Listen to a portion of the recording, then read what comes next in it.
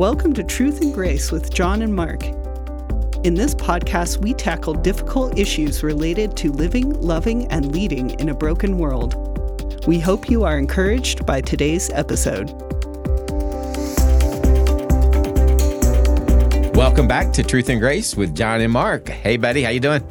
I am doing fantastic. Great summer day here in Colorado. We are definitely enjoying, the winters here are cold, but we enjoy it when the spring and summer happens. So. Yeah, but after living in Florida, I will have to say when it hot here is like, 78 degrees is hot here. So, it's nice. Absolutely. Beautiful place. Well, today we just want to jump right into the topic. And, this could be sound like a little bit of a heavy topic, but I don't really think it is. Because for one, it's directly related to something Jesus told us and modeled for us. Yeah. So today we want to talk about poverty and what does it mean to remember the poor?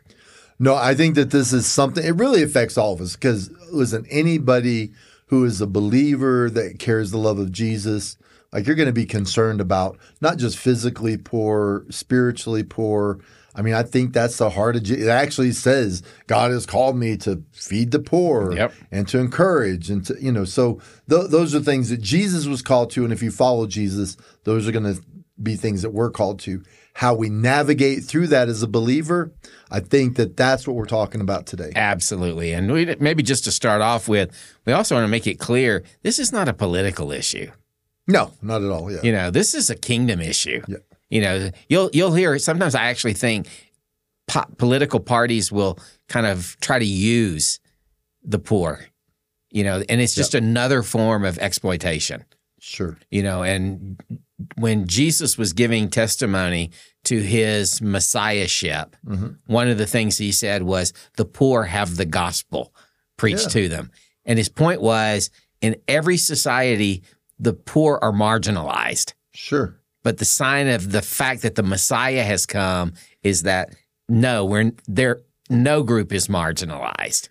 Absolutely. And just as a little, just to let everybody know going into it, at World Challenge, we don't really get into politics. So at all. Now we all have our political opinions.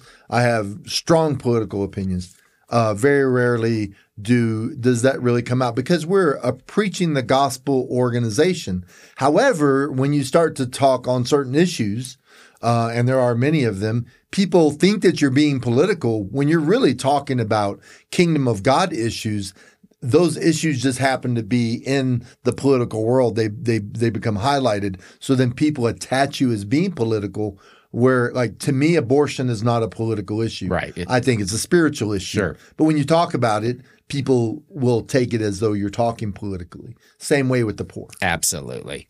And so just jumping right in, one of the reasons, we've already said the reason we're concerned for the poor is because it comes straight from Scripture. Yes. One of the indictments throughout the prophets, when the prophets are, just really critiquing the society and especially the leaders of the society, one of the things he constantly says about them is that they were exploiting the poor. Yeah. And not caring for the poor. Well, and then, so they were exploiting the poor. They were actually getting rich on the back of the poor. Yep. They They weren't concerned for the poor. And then we see that when one sign, so when they talk about, and when repentance comes, one sign of repentance was that their attitude toward the poor changed. Yeah. And it is consistent all through the Bible. And those become issues, even in the law. There's things written into the law about how you care for the poor, how you look after the poor. And so this is it's a kingdom of God issue. It's a spiritual issue. And it's something as believers that we need to pay attention to. But I think some people will say, I don't know if you've heard this, well, the church should be about feeding the poor because Jesus fed the 5,000. Well, yes, he did feed the 5,000, and he does teach us to feed and help the poor. However, the mandate of the church is far greater than just feeding people who are poor. We have a greater mandate. And so feeding the poor or interacting with people who have spiritual or physical needs should be a step of a spiritual process of bringing people to Christ and helping them to grow in Christ. So when you look at it in those terms, it's more than just handing a piece of bread to someone in need. Yeah, I would say yes and. Yeah, absolutely. Because, probably of the epistles, the first epistle is probably dated is probably the book of James. Absolutely. Yep. And, what is that? James makes it very clear, we talk about works, that give testimony to the fact that we're saved. One of the things he says is, he makes very clear, this is a sign, that about feeding the poor, taking care of the poor. Basically he says a person who doesn't, whose stomach is empty can't hear what you're having to say. Right. So, and as you've said, this is an Old Testament and a New Testament issue. Yes. Mm-hmm. In Acts 15, we have what's called the Jerusalem Council. Mm-hmm. Paul has shown up in Jerusalem. He is testifying to the gospel he's been preaching. Mm-hmm. He's laying it out before the apostles to let them judge whether or not he is right theologically. Mm-hmm. We get some things after that about go and do this, be sure to teach this. When we get over to Galatians chapter 1, Paul's talking about that experience in Jerusalem where the Jerusalem Council happens. And it's for me, this is so important. And it's where this phrase comes from that we're talking about today. He says that I presented the gospel, they validated it, they validated my message, they validated my approach. The one thing they said to me was, don't forget the poor. Yes. Remember the poor. And then, of course, Paul says the very thing I was eager to do. So I don't think we can separate ministry to the poor from the gospel. Absolutely not. Yeah. No, I think both of those are completely consistent. Yeah, because, I think the reason the apostles saw, they were speaking so strongly to Paul about that is they saw that in the life of Jesus, and so now, we'd be the first to acknowledge that there's different kinds of poverty. Yes. And so we'll talk about that maybe in a little bit, but, one of the things I love about World Challenge is we've been involved with the poor since the very beginning.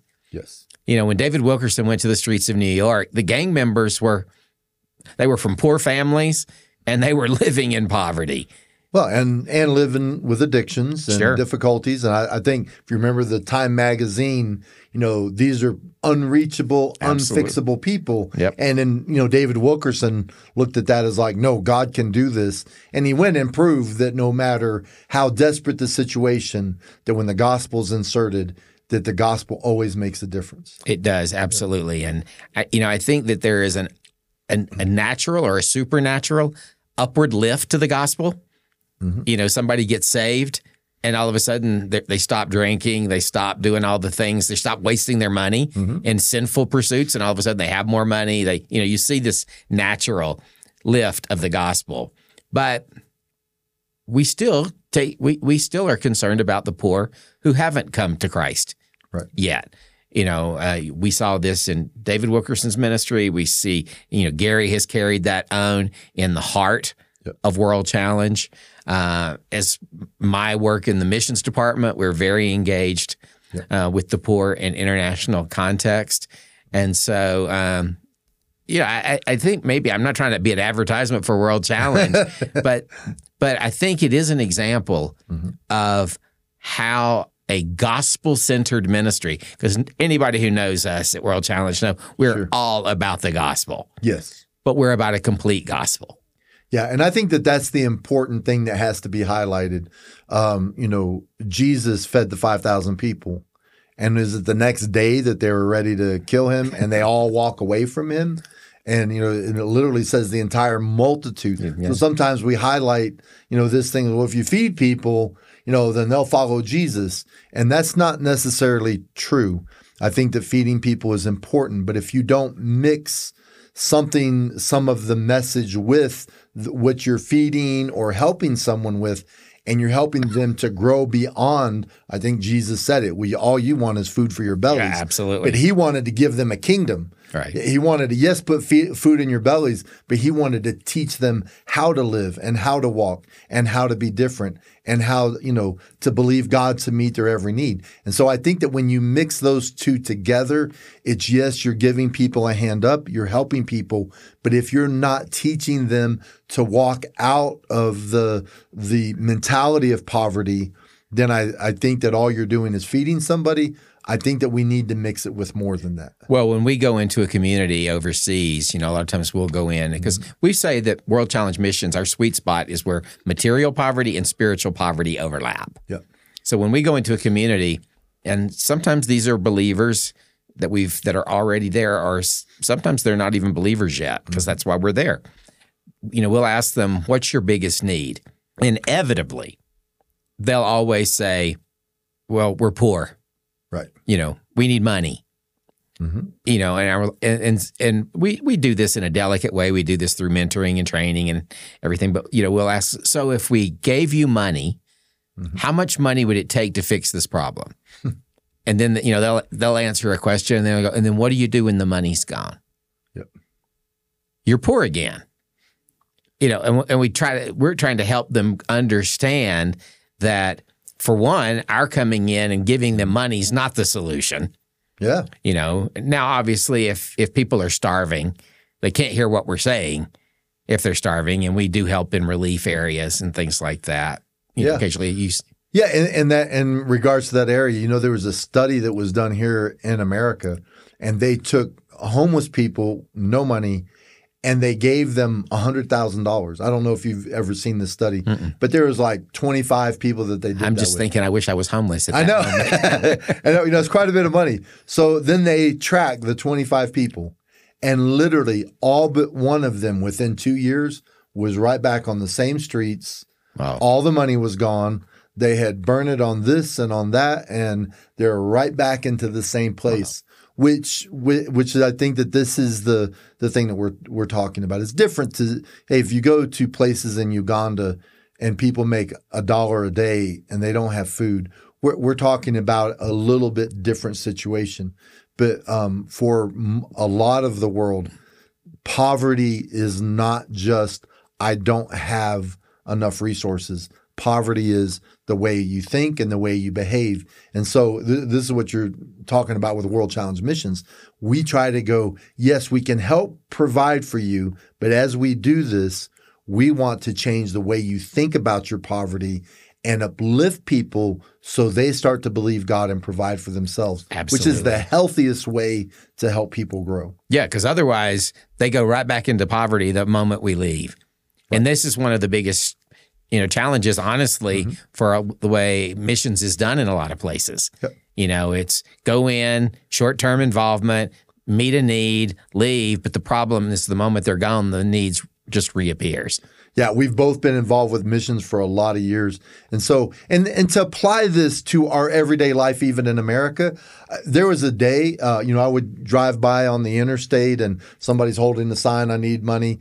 I would very rarely give cash, but most of the time I would go and buy food or, something to drink. And then I would, drive back around and, hey, just wanted to help you out. Like, most of the time when I would do that, people would be like, hey, get that out of here. You're killing me because you're killing my business. Yeah. Because, again, and I think most of us have conditioned ourselves to the place of going, hey, a lot of the people that are saying that they're poor, it can become a racket. And then you're feeding into something that's really not healthy, not because I don't have the $2 to put into the bucket, but am I really helping that person or am I helping them to grow? And I think that becomes maybe the part that we have to navigate through in this discussion. Absolutely. When we lived overseas, in one of our places we lived in a very poor context, a city of 25 million people. And anytime you have that kind of population, you're going to have the overwhelming majority of people are going to be poor. Yeah. And very poor. Mm-hmm. And in a lot of those contexts, you have begging as a profession. And it's another form of human exploitation. So, they literally are trafficking children. Yeah. Where they'll, get these kids, put them out on the street, they look pitiful. They are pitiful, but they don't keep the money. Yeah. And so, early on we learned that if you give to this, you're actually perpetuating a broken system that's really got even crime attached to it. But there was something inside of me that I felt was Spirit prompted that said, yes, that is true, but maybe there is something you could do. Yeah. And I remember one day, as Amy and I thinking about this and praying about this, and we felt very led, and this became our model, that whenever we would go out like this, and we knew we were going to be in areas where there were lots of beggars, and most of them were children, we would buy local fruit that was very cheap in the market. It was in season, so we could buy an abundance of it, and we'd just take a big bag of fruit with us. And whenever someone would come up to the car and ask for money, we'd just give them a piece of fruit. And unlike the guy you were talking about here in America, I mean, sometimes it was scary because these kids would literally sit down in the middle of traffic. And in this kind of context, traffic is, there are no lanes. It's, it's wild. They'd sit down in the middle of the street and start eating because they were so hungry. The point being is that a couple of things. One, I think God can give us creative ways of engaging with the poor. The second part of that is sometimes I find that, like in that case, my giving was more important for my heart than what I was actually doing for that child. Yeah. For me, the greatest way to combat greed is through giving. Yep. And so I think it's two sides of the same coin here. We want to help people, but we also want to help our own hearts by the way, and our approach to the poor. Yeah, it helps us to feel better when we give. And it should. I think you've highlighted Jesus fed the poor. We should feed the poor. Probably the context that I come from is you want to make sure that you're not just feeding into unhealthy behavior.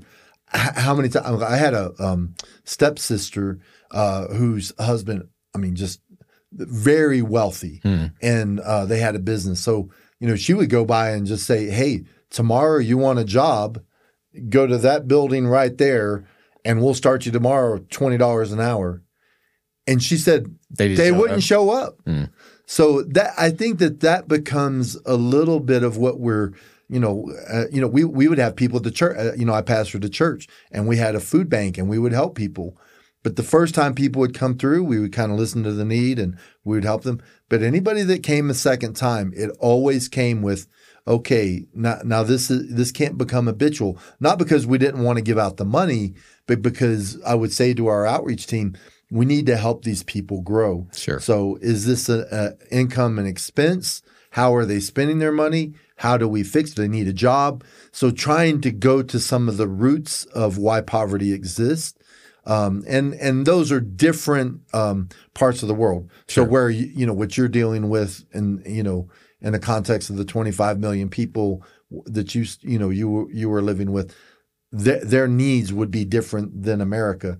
But a lot of us deal in this society, so we're having to navigate through. But absolutely, I think the best thing that we can do is not just give for our own appeasement, but we're really helping people to grow through. Yeah, actually, what I was referring to earlier wasn't to make me feel good. Yeah, it was the opposite. It was by giving, I was crucifying greed. Yep. In my own life. Yep. So I have a question for you. Maybe a bit of an odd question. Okay. But why is it you think that some Christians/churches struggle with the idea of helping the poor? I think that sometimes we have this fear that people will take advantage of help. And so some of this has been fed, and we talked about politics before, but it has been fed through people are poor just because, they want to take advantage and they're lazy and they don't want to work. And there's some truth to that. There are places and people, especially in America, because there's opportunities, and we go, hey, if you're not succeeding, it's because you're just not trying. I think the part that we have to understand is poverty for the most part is a mentality, but that's why Jesus came, was to change the way we think and how we behave. And so when the church just withdraws itself from poor people, and then we just become the suburban people that are the tithe payers, and we're not really engaging with people who are needy or people who are poor, I think that we're missing a greater blessing that could be to us and to them, which is to help them understand how the kingdom works. I want to say it's even was it in the epistles where it says, if a man doesn't work, then he shouldn't eat. Yep. And you're going, okay, well, let's logically find out where do we say, hey, you got to work so you can eat? And then another place where we go, hey, this is more than just work initially. We have to help them to give them a hand up, but then we want to start teaching them how to work to be successful.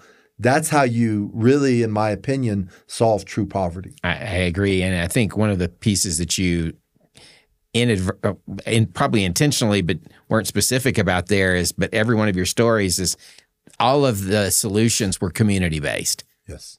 You talked about the church, the people speaking into their lives, all that. That's even how we know the nature of the poverty. Yep. So the best way of solving and helping people with poverty isn't, by the one-off. Yes. It's getting in their lives, helping them. In a previous episode, we talked about mentoring. Yeah. Maybe mentoring them in life decisions. Some of them have never had anybody tell them how to even use money. Yeah. They have no clue. And so helping them grow through that can be one way of helping to solve poverty. Yeah, this is such a good subject. And we probably have mixed a little bit when it comes to helping poor people that are in places where they make $20 a month is much different than America. But one thing I would say, probably about 25, 30 years ago, it feels like the church, when it came to inner city places, withdrew ourselves. Yeah. A lot of the church went to the suburbs. That's where money's at. That's where people that have resources. And we withdrew, maybe out of fear, maybe because the culture is different. And what happened was thinking that now we'll just protect ourselves in the suburbs. But today, the drugs, the crime, all of the things that were happening in the inner city, they're in the suburbs. Now it's in the suburbs. Absolutely. And this is what, hey, as a pastor, I preached and taught on this, but we did a lot of outreach in our church. But my thing was this: some of those inner city neighborhoods have become breeding grounds for criminals and people that are going to wind up in jail. Which really, yes, for the gospel, it's partly, but it also is it's a real drag on the economy. And you're going, hey, somewhere here we have to make a difference. And what we have done as a culture is we keep throwing billions and billions of dollars thinking that we're going to solve the crime and the poverty in difficult areas. And the truth of it is, it's the gospel. So when churches and leaders start to connect in inner city areas and disciple and help people to grow, that really is the key that will begin to turn the engine. It doesn't mean that we don't need to help people with housing or food. I think that as a culture, we need to do that. It just has to be more than that. Otherwise, we're just throwing money into a black hole. Yeah. There was a context in Latin America where, there was something for several decades in Latin America that was known as liberation theology. Yep. They used to talk about you weren't really free until you were economically free and racially free and all these other things. And a lot of emphasis on poverty, and particularly ideas of like systemic poverty. But a few years ago, I heard a scholarly paper that came out that basically some of these entities said, we talked about poverty. It was the Latin American Pentecostals who actually fixed poverty. Yeah. What a great testimony that is for the church as Absolutely. Because, these weren't people who were looking for the government to solve the society's problems. They just were there. And they were like, we're going to help our neighbors. Yeah. And so I think it's just we're seeing in our discussions that even though poverty in different contexts requires different nuance, we still have ways that we can creatively engage with the poor in a way that honors Jesus. Well, and something that needs to be said is whether you say it's a third world context and you go, here's people that don't have opportunities, And how do we fix that? And listen, the way that we work, I'm saying it to you, you're the missions director, so you very well know this, but the way that we fix that poverty isn't even by like, hey, we're just going to back up the food truck. We want to help you to teach you how to grow the fish, how to provide for yourselves, how to do the development so that we solve long-term poverty. And we do that in the third world. But whether it's that ideology in the third world or whether it's discipleship in America, the one thing that I think we have to say here today as the church is that the church cannot remove itself from people who deal with poverty. Maybe there's, better ways to do it, worse ways to do it, but it is a command of Jesus. It is the heart of Jesus that we engage with people who face not just spiritual poverty, but physical poverty, and really help to solve the issues. So to withdraw from it because there's something that's happening that we don't agree with is wrong. Yeah, absolutely. I couldn't agree more.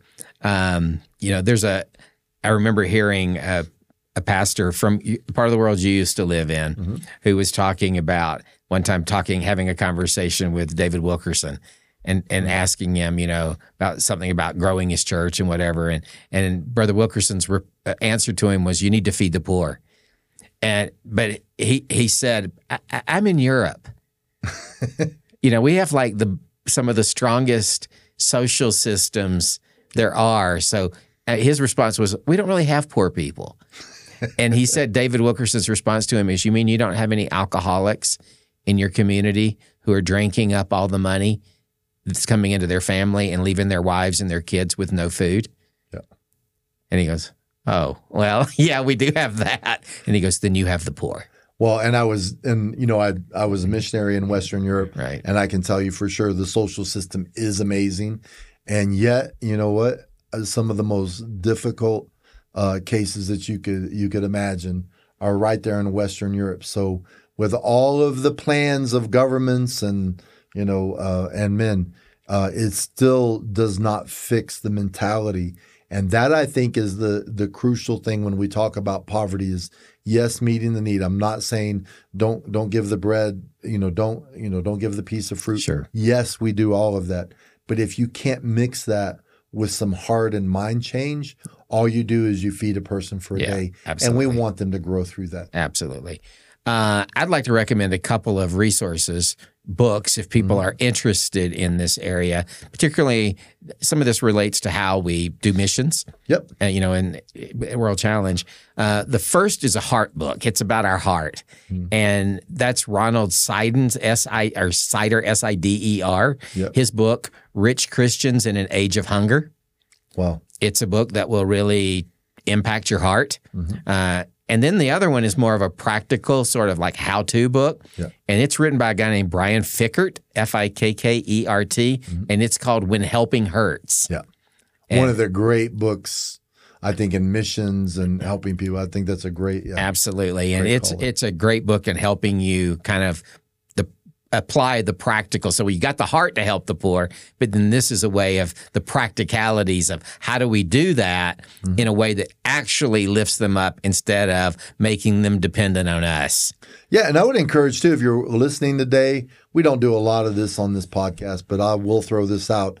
Go to worldchallenge.org, and what Mark and his team does with helping people that are in poverty situations is literally the best I've seen. And what we do there is we're developing, but we're taking the gospel where it doesn't exist. We are always gospel forward. It's always about the gospel, but we use the development as a tool. So then you're helping them to grow financially, you're feeding people. I love the story.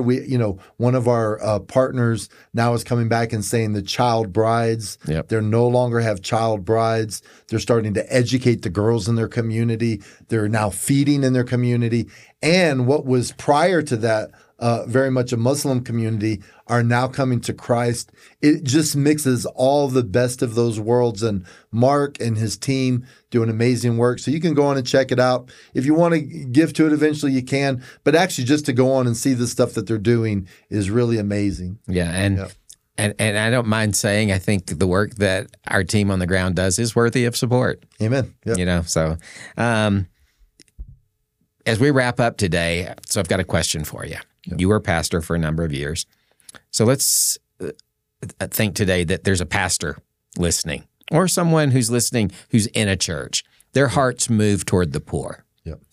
What we've talked about today maybe has caused a recalibration of their internal compass. What are the next steps to do it and to do it right? Yeah, just to give you a little bit of a testimony there. So I planted a church. We started with 7 people, and it grew to very large, very large church. When we started the church, before we had a building, I literally had a storefront that we were doing month to month.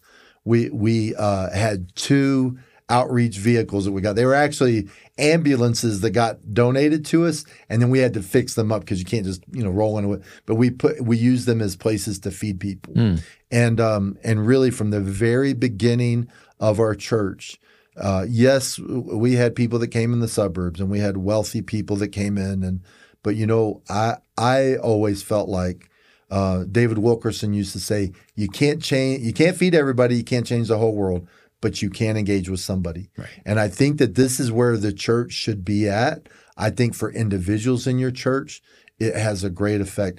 We had somebody, actually a wealthy person, that came to our church, and he became a member. And so I'm talking to him at our new members class, and he says, Pastor, do you know why we're joining the church? And I said, I'm about to find out.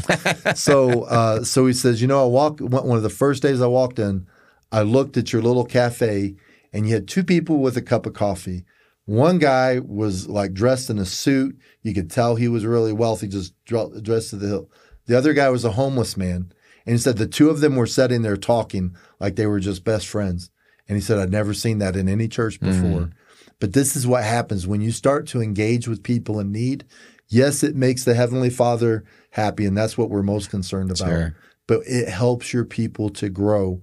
And when you can teach the people that you live with how to engage, listen, first of all, in your community with people, and then you start to say, what is the place around the world, whether it's World Challenge or whoever, but I want to engage this church, not just in dealing with the material needs, but the spiritual needs. And if I can mix both of those together, I will tell you, and it's what David Wilkerson was saying to that pastor, when you begin to engage with the needy and the broken and the hurting and the hungry, there's just something that happens with God. And he goes, I am going to bless that church and those people because I see the heart in it.